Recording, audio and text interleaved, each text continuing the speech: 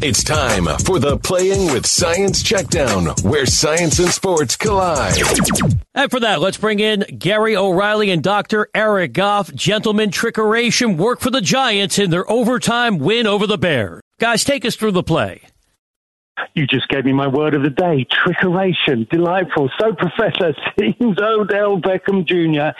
is repeating the experiment from earlier in the season with another touchdown pass. But what makes this one so scientifically special? Well, Gary, the play began at the Bears' 49-yard line with Eli Manning under center. Wayne Gallman Jr. was the lone running back, while former LSU Tigers, Odell Beckham Jr. and Russell Shepard, were on the left side of the Giants' line. Trickery was in store for the Bears as Manning tossed the ball to Beckham Jr.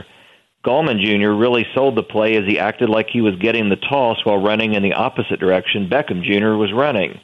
Those crossed velocity vectors held the defense close to the line of scrimmage.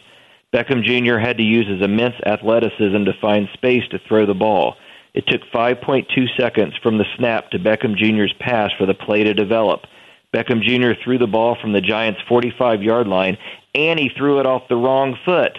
With pressure coming at him, Beckham Jr. utilized the powerful core muscles he uses to make circus catches and passed the ball with his right foot forward. Despite the off-balance pass, he managed to throw the ball 48 yards in the air, leaving his hand at 50 miles an hour at a lofty angle of 36 degrees. The ball took 2.6 seconds to reach Shepard, who could have moonwalked into the end zone. He was so open. In an overtime thriller, the Giants won. Every point mattered. It's great, Gary, that the Giants can call on Odell Beckham Jr. for such a low probability of success trick play. Certainly was, Professor, and thank you. Proving Odell Beckham Jr., well, one touchdown pass is never enough, and no doubt he'll drop another one on us soon enough.